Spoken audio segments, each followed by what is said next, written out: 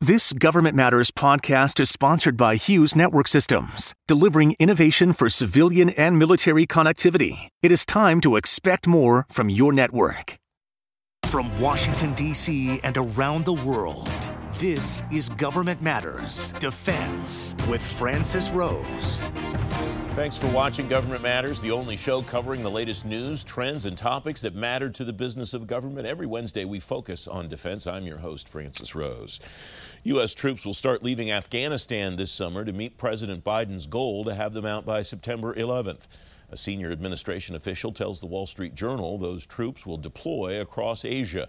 They'll continue gathering intelligence and keeping military capabilities available in the region. A Navy veteran and former congressman will be the next Undersecretary of Defense for Personnel and Readiness if the Senate confirms him. Gil Cisneros served one term as a congressman from California. Defense News reports Cisneros was a member of the House Armed Services Committee and the House Veterans Affairs Committee. The goal of the Pentagon should be, quote, realizing the limit of American military might, according to the chairman of the House Armed Services Committee. Congressman Adam Smith says budget analysis should focus on how the department can start spending money better. USNI News reports Smith says the military and Congress should talk about capability instead of the numbers of ships, planes, and other hardware.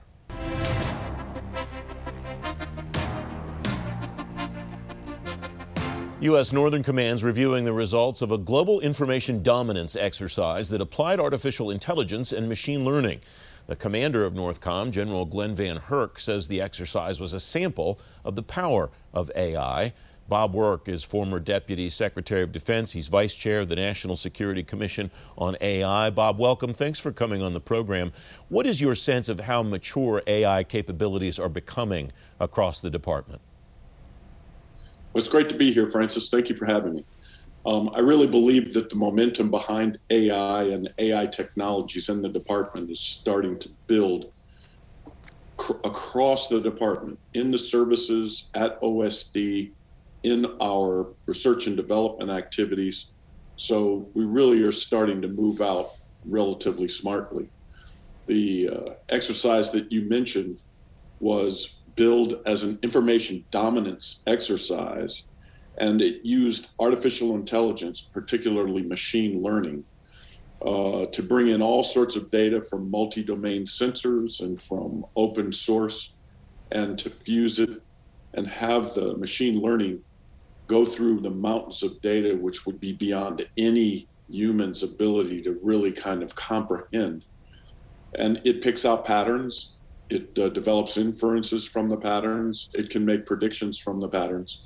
And it was designed to show how AI machine learning would be able to help us in making faster, more relevant decisions. You were at a news conference at the Pentagon last week with the leader of the JAIC, General Groen, and you said this: AI is not a single technology, it's a bundle of technologies, and you went on to outline the AI stack. I'm not sure people have been thinking about artificial intelligence in that way. Why is it important to think about these 6 things? We'll outline those in a minute, but why is thinking about AI that way so important, Bob? Well, some people, Francis, tend to think that AI is a single technology. It's not. It's a bundle of technologies, and it has discrete components that allow it to have the power that it does. And you mentioned the 6 parts. There's talent, the people who make the algorithms and who apply them. There's the data that drives the algorithms. There's hardware. There are the algorithms themselves. There are the specific applications that the algorithms are being used for. And then there's the integration of all of these things. And the AI stack has all of these, and you can't concentrate on just one. You have to concentrate on all 6. You said at this news conference that we are ahead of the Chinese in 3 of these areas, and they are ahead of us in 3 areas. Should we be alarmed by that, Bob, or is that just the nature of competition in the world we live in today? Well, we're constantly asked, Francis, who's ahead? Who's ahead in the race? And this, unlike in the Cold War, where we would send U-2s or satellites over the Soviet Union, we'd be able to count the number of silos of ICBMs, intercontinental ballistic missiles, we'd be able to look at the ships that were tied up and kind of determine what their capabilities were. It's really hard to do that with AI. It's algorithms. And a lot of times you won't know whether you have the lead until you're in a competition head up. And the other side is using their algorithms and you're using yours. And that's when you'll find out who's in the lead. But as a commission, what we did is we tried to take a look at the strengths of China as we understood them and the strengths of the US as we did understand them. And we concluded that the United States has a lead in talent. We're still the global magnet for talent, and we will continue to be if we can get our immigration policies correct. We know we're ahead in hardware, and the West more broadly. South Korea, the Netherlands, Japan, the United States has the hardware to make these very, very complicated and advanced computer chips. And we believe that we're ahead in algorithms. Our academy and our really vibrant business community are very, very good at making AI algorithms. So we think we have a lead in talent, hardware, and algorithms. And we judge that the Chinese have a lead in data, primarily because they don't have any privacy concerns. They can just forget about privacy concerns and use data as they see fit. The second thing that we think they're ahead on is applications. They have proven extraordinarily capable of deploying applications at scale for computer vision, for population surveillance, things like that. And we think that they're ahead in integration, not because they're better at integration than we are, but because they actually have a strategy and a plan to integrate all aspects of the AI stack. It is their desire to surpass the United States in all 6 of the areas of the AI stack by 2030. And they're pushing hard to allow them to do so.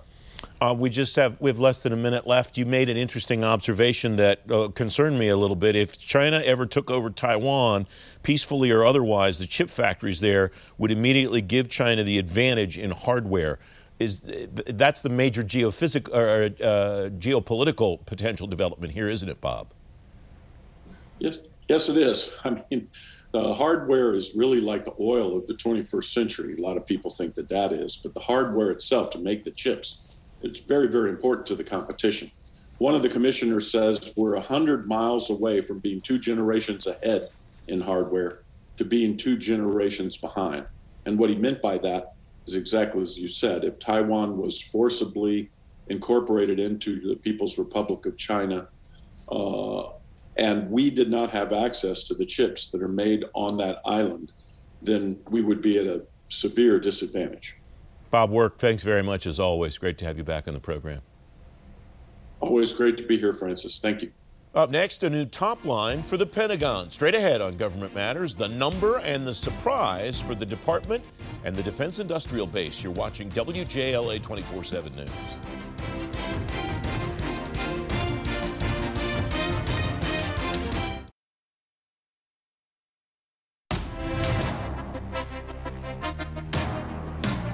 Welcome back. President Biden's new top-line budget designates $715 billion for the Defense Department. That new proposal would cut out Overseas Contingency Operations spending. Todd Harrison's director of the Aerospace Security Project, the Center for Strategic and International Studies. Todd, welcome. Thanks for coming on. This is a big deal to get rid of the OCO budget that some people have been proposing for as long as there's been an OCO budget. What's your takeaway from the way that this budget proposal moves the money?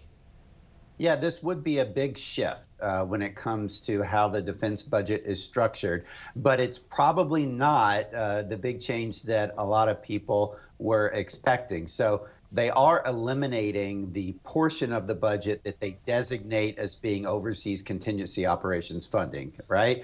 And that has been, for several years now, around $69 billion a year. But the money does not get eliminated. It just gets relabeled and put into the base defense budget. So it does not actually decrease the total amount of defense spending. It just relabels it.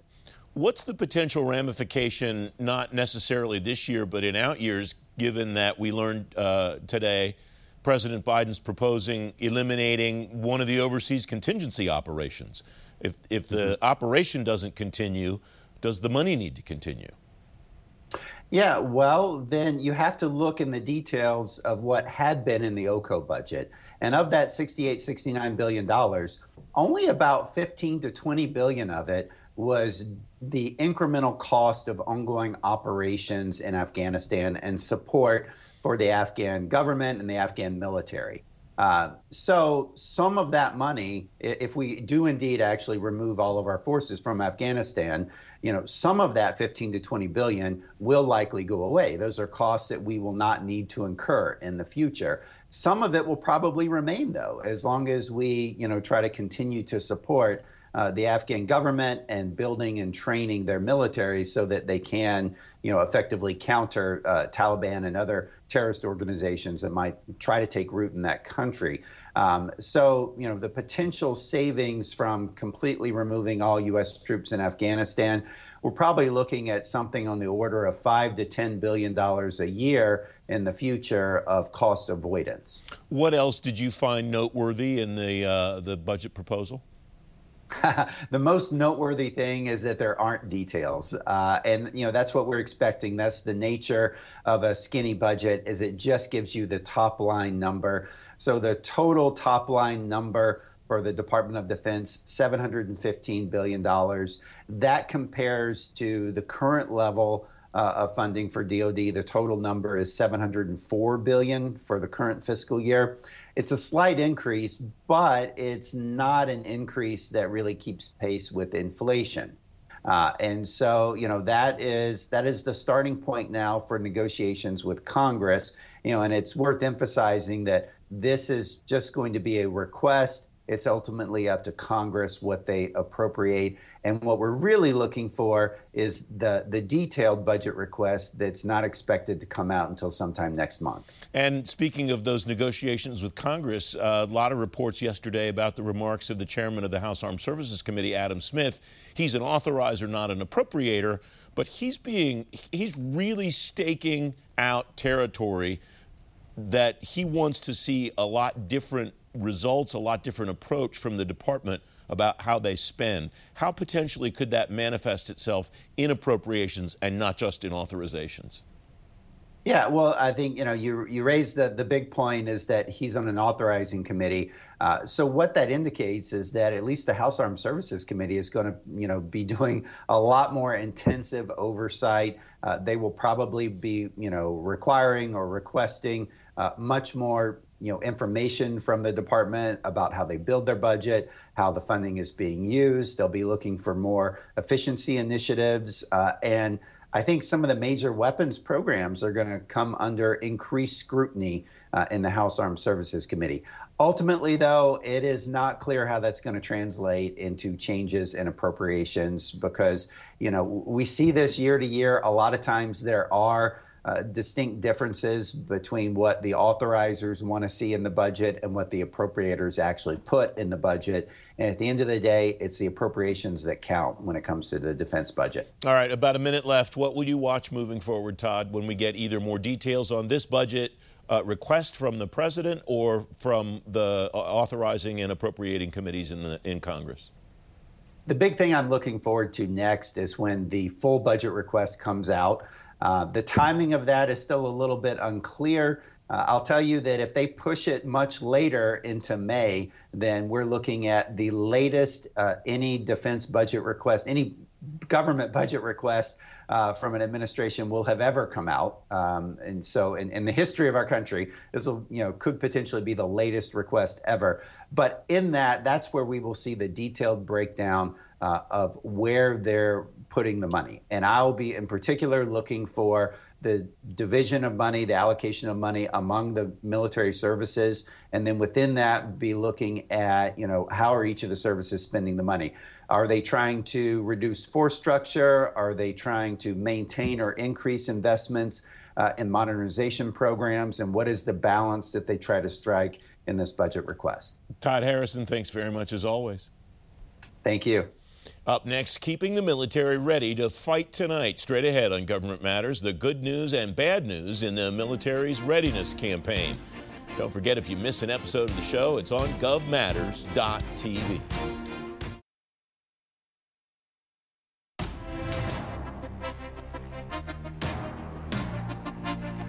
Welcome back. The Pentagon has a plan to recover readiness, but the Government Accountability Office says the Defense Department can do more to establish metrics for readiness. GAO says readiness varies by domain over the last several years. Diana Maurer is Director of Defense Capabilities and Management Issues at GAO. Diana, welcome. Thanks for coming on the program. The work that you and your team did focused on something called the Readiness Recovery Framework. What is that framework and how does it work? Sure. So when you think about the last 20 years or so, the military has been essentially in a period of nearly nonstop conflict in one way or another in different places around the globe. And in more recent years, there was increasing concern at the Pentagon as well as on Capitol Hill about what that meant for the overall readiness of the force. So Congress and the Pentagon and DoD more broadly embarked on this effort called the Readiness Recovery Framework, which is a systematic way for the various military services to take some resource investments they're getting from the Congress in terms of extra money to put that towards improving readiness and having a consistent way of reporting on those results, as well as hopefully clear goals and measures to track progress along the way. I teased this a few minutes ago, Diana, as good news and bad news. And I said that for this reason. You write, readiness increased in the ground domain, declined in the sea domain between fiscal 17 and 19. Rating changes were mixed in the airspace and cyber domains. What did you see within any of those individual domains that was either reason for encouragement or reason for pause? Sure. So within the ground domain, for example, which was a combination of the ground units in the Army as well as ground units in the Marine Corps, we found a great deal of focus and emphasis on both aspects of readiness, both what we would refer to as the inputs, right? Better training, doing a better job of maintaining equipment, ensuring you have the right number of people, that all improved, as well as the overall mission capabilities, the output of readiness, the ability of ground units to successfully execute their missions. By contrast, in the sea domain, which includes predominantly the Navy's ships and submarines, as well as the Marine Corps' ship units, we found that both aspects of readiness, both the inputs as well as the outputs, had declined in overall readiness. There is a bit of a difference, it seems, in this work between the way that you are looking at readiness and the way that you're measuring it and the way the department is looking at readiness and measuring it. Since 2019, the Office of Secretary of Defense has expressed that the ground, sea, and air domains are captured in the Readiness Recovery Framework. But in 2019, GAO reported DoD wasn't measuring or reporting readiness to perform full spectrum operations by domain. Tell me about the difference between the way they're looking at it and the way you would like them to look at it. Sure. So the way that the Pentagon is looking at it is built on, frankly, centuries of tradition, right? There are the military services, Army, Navy, Air Force, Marines, and now the Space Force as well. And they have a set way of running their organizations, tracking progress, and so forth. But one of the things that we had noted several years ago is that the way that the military actually functions in the field is as a joint force. So you never have just the Navy or never have just the Army going into a conflict. They're working in a joint way, which is why we recommended, and then Congress ultimately required, the department to find a way to report on these domains. So air, ground, sea, space, as well as cyber. We felt that it was important for DoD to report readiness on a service basis, but we also feel that it's equally important for them to report on the domain basis. They have not done that yet, and we think that they should. The recommendations that you make, you note in this report that there are 5 of them that you've made previously, and it seems from the reading that I did here, that's the biggest disparity, isn't it, that you would like to see the department report in the way that you just outlined, and so far they have not done so. That's right. That is the biggest disparity. And to give the department credit, they have made a great deal of progress, both in addressing readiness challenges as well as the way it goes about doing that. But we do think that this is an important way to report on the domain aspect of this in addition to on a service basis. We think that would be beneficial to the department, and it would be very beneficial to the Congress as well, as the Congress exercises its oversight responsibilities. There's a lot of debate right now, for example, about the president's proposed budget for DoD. The new administration is taking a hard look at priorities and balancing those with resources. Reporting on readiness on a domain basis would be an additional input to help inform those very important decisions. Diana, we have about 30 seconds left. We chatted a little bit before we went on the air, and you mentioned that you're glad that you're able to provide this unclassified version of this work to what is typically a classified report. Why is it important for some version of this work to get out there so that everybody can see it? Well, I think it's important for the Congress to be able to have discussions at a high level about readiness and the department's progress. It's important for the public to have an understanding of how well DoD is doing with the $700 billion plus a year that the department receives from the American taxpayers to execute its missions. And it provides good oversight. Obviously, we can't get into the details of specific numbers or how far different aspects of the military are achieving goals, but it is important to be able to have at least a generally informed discussion about balancing resources with the ability to execute on required readiness. Diane, always terrific insight. Thanks very much for coming on. Thank you very much, Francis. You can find a link to that report at govmatters.tv/resources. And don't forget, if you miss an episode of the show, it's on our website too. You get a preview of every show. When you sign up for our daily program guide, you just text GovMatters to 58671. I'm back in 2 minutes.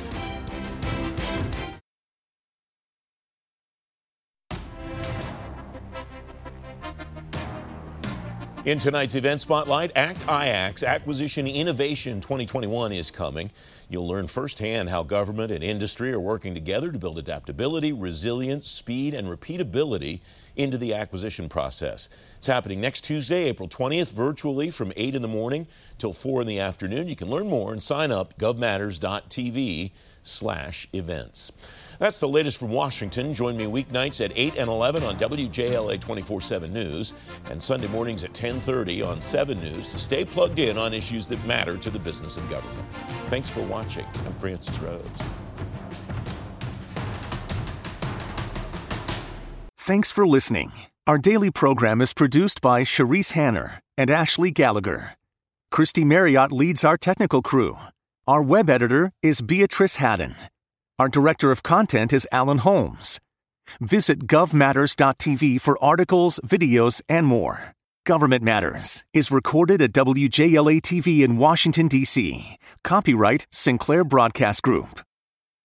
You have been listening to the Government Matters podcast, sponsored by Hughes Network Systems. Stay tuned for a brief interview with Tony Bardo of Hughes about how government can use software-defined wide area networks to deliver the best digital experience for constituents and staff. Government agencies are continuing the transition to the Enterprise Infrastructure Solutions Vehicle, EIS, for telecom-related services. Industry experts are calling on agencies to use it for citizen-facing government. Tony Bardo is here. He's Assistant Vice President for Government Solutions at Hughes Network Solutions. Tony, welcome. It's good to talk to you again. What does the EIS vehicle provide for agencies to make these kinds of transitions, to do the network modernization that they need to do? It's a great question, as you always do, lead off with, Francis, and it's good to see you, talk to you again. But it's more interesting really to talk about what it hasn't delivered yet. And GSA faced an interesting conundrum when they were putting EIS together, and it was necessary to do so, and they had the right vision for it and the right ideas to bring in some new blood and new vendors and new kinds of companies. But the services available to the government at the time were still the same services that have been around for 20 years. And that is the MPLS network services that worked during the end of FTS 2001 and throughout the networks contract. So The new services, the new modern services were just emerging. These are the new SD-WAN, the managed broadband services, and these are the kinds of services that are better equipped for handling the large surge and surges of bandwidth demand for the agencies, particularly at the edge. So what the agencies were sort of presented with was, here's a new contract, and it's got a new timetable, and it's got a new scope of work, and a new span of work, and a new body of a performance period. But it didn't really have the new services that met the goal or the mantra of transforming. So what we saw in some of the early fair opportunities that the agencies were issuing, and it really took them a long time to start issuing them. But they were basically asking for like services, and that wasn't really a plan for transforming, and it didn't. Many of the fair opportunities, unfortunately, did not show the vision for transforming. SD-WAN was emerging, so it was a tough call. It was we've got to get this new contract out, because the old contract is aging, it's expiring, it's got its limited time frame. So it was an interesting, you ask an interesting question. The platform really wasn't ready there to transform and leap into transformation and modernization. It's starting to happen, though. You gave me a term before we started recording, and I want you to tell me what it means and why it's important. Managed service provider. Why does that matter to agencies, and why is that concept helpful to them in these transitions, Tony? The concept is really helpful because the providers and the services and managing them makes it easier for the agencies. These agency telecom managers have really got it tough. They have this contract that they were compelled to use and encouraged to use, and they wanted to modernize. They're running their own networks today, every day. They have to issue these fair opportunities to compete the business among the providers, the prime contractors on EIS. And they've got to do it all at the same time, and all with the same workload and workforce that they have. So these are really, really tough. Obtaining managed services takes the burden off of the limited staffs of the agencies and lets the service providers do the work. So managed service providers can then offer these services, manage the networks, manage the security aspects of the networks, manage the routing of the traffic on the networks through the modern architectures of broadband, and managed SD-WAN. Tony, there's always more great ideas to talk about than there is time to talk about them. It's great to talk to you again. Thanks very much. Thank you, Francis. Take care.